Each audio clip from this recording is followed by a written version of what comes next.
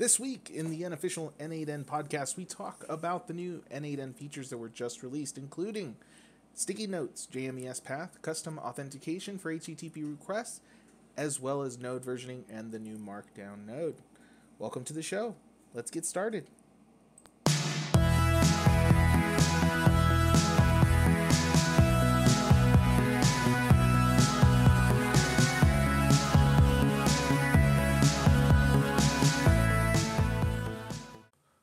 This podcast is brought to you by AZ Technology Solutions. AZ Technology is the web design company that Alex and I run. We both work full-time jobs, however, so we aren't taking any new business at the moment. However, you can visit aztechsol.com/N8n for more information about us and the show. You can also view all the show notes and listen to all the episodes in one place. You could also find us on Spotify or wherever you consume your podcasts.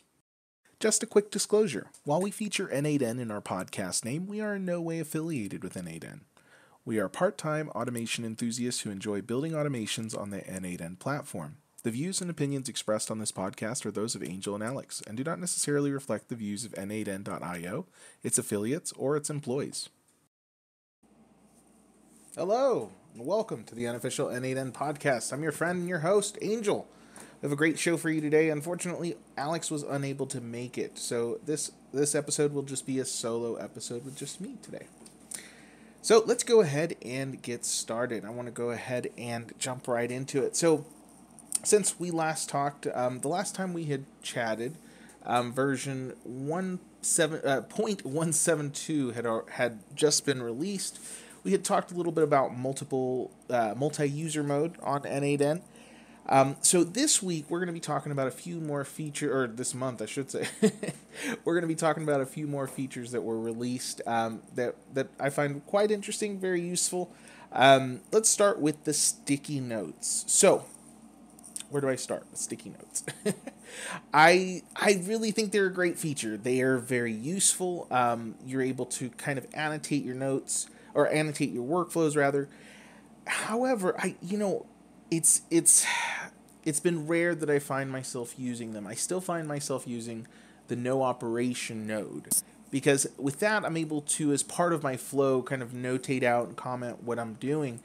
But it's rare, unless I have really giant workflows, that I would even need something like the sticky notes. So I think it's, I did try them. I took one of my giant workflows and I did go ahead and load the sticky notes on them, and the things that I found were this: it does help you visually delimit your workflow into chunks, so you can basically push people's attention to certain parts of the workflow, which is useful. Some of the things that I didn't like were, I wish we could change the color of the comments. So in case you wanted to put a comment on a comment, for example, right? So for example, I was using it as a background for all my workflow nodes, and it would have been nice to have different sections that were different colors to highlight some of the differences. The other thing, you're not really able to select what order the sticky notes are displayed in. So if you think of them as a stack, you can't really control what is the output of that stack, or I'm sorry, what are the layers of that stack. So that would have been somewhat useful. So that's essentially my thoughts on sticky notes. I think they're great. Anything to help with the documentation side is a great thing. I just, it's not something that I find myself every day just kind of jumping to. It's one of those things that it's like, okay, it's nice to have, and I'm sure in the future I'll find a way to use them more. But for now, it's pretty rare. And since I think the desktop versions just started supporting them, which is what I typically tend to use on my day-to-day. So it's not something that that I would see a huge amount of use for right now, but hopefully in the future.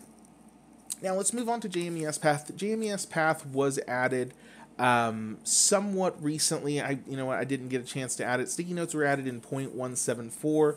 JMES path was around that time, if I remember correctly.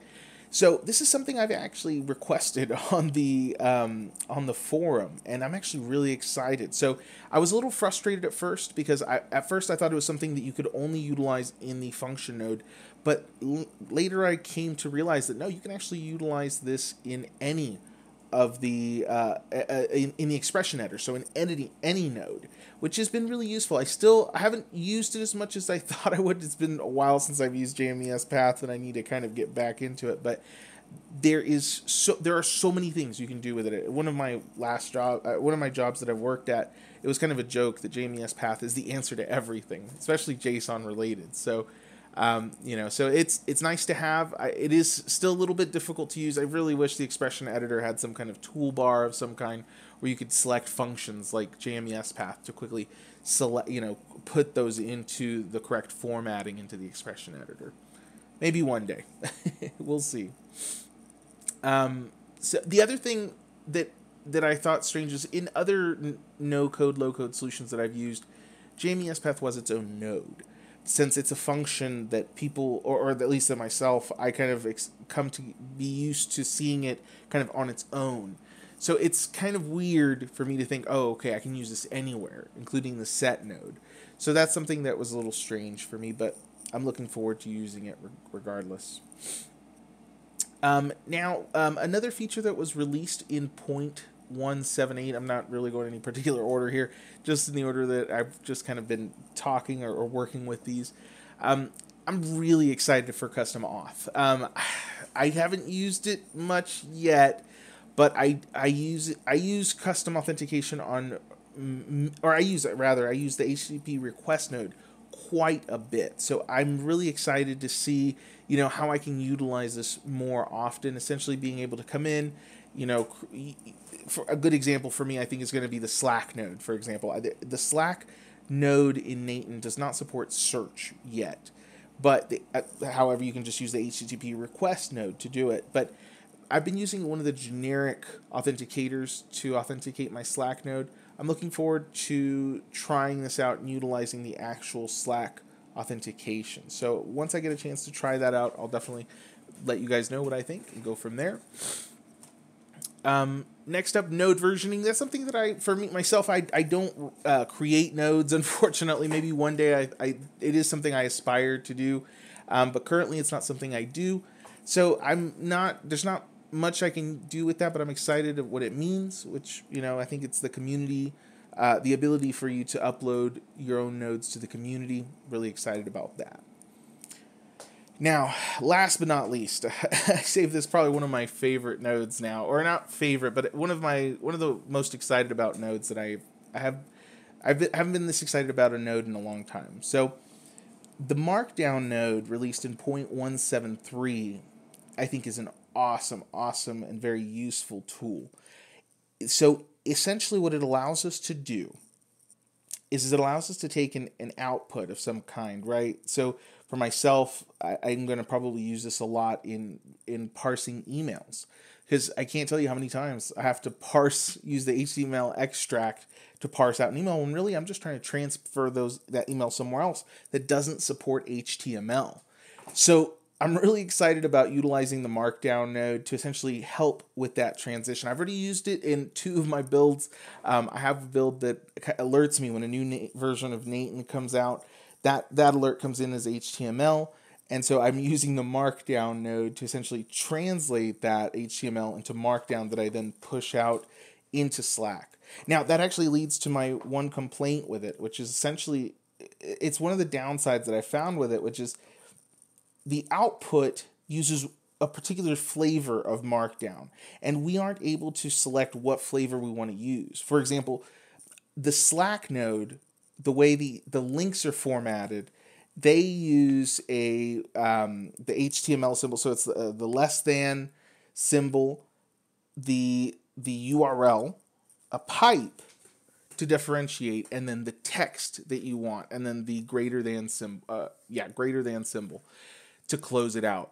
So the output, however, from the Markdown node takes your links and it puts them in, if I'm not mistaken, it's the bracket. It does the text, close bracket, parentheses, link, and then close parentheses.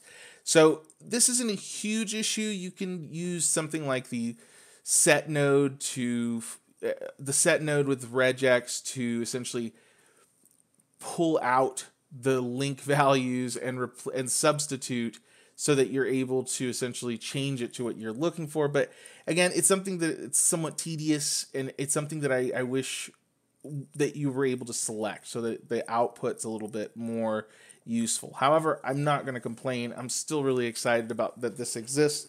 It makes my life so much easier because many times, whether you're scraping a web page or getting an email, the output is going to be in HTML, and you're going to probably need to get it somewhere else where HTML might not be supported. So very useful node, very excited about it. So yeah, and that's essentially it as far as for changes that have come out from N8n. I do want to encourage you, if you haven't had a chance to visit one of the community meetups for N8n, I definitely recommend it. I got a chance to speak at one of the last ones, and I was really excited. It was really great fun. There was a lot of people in the meeting, I think around 42, and they just had some wonderful questions. So it's a great community. Definitely recommend it. If you get a chance to attend one, I think you'll definitely enjoy it. Otherwise, that's essentially it for me today. I hope you enjoyed this podcast. I'm looking forward to the next one. Hopefully we'll get these out a little bit quicker. Also, if you want to keep up to with the latest version of N8n, you can visit our Twitter feed, twitter.com/aztexel. There, anytime a new version is released, we'll do a little post about it. Anyway, hope you have a great day and take care.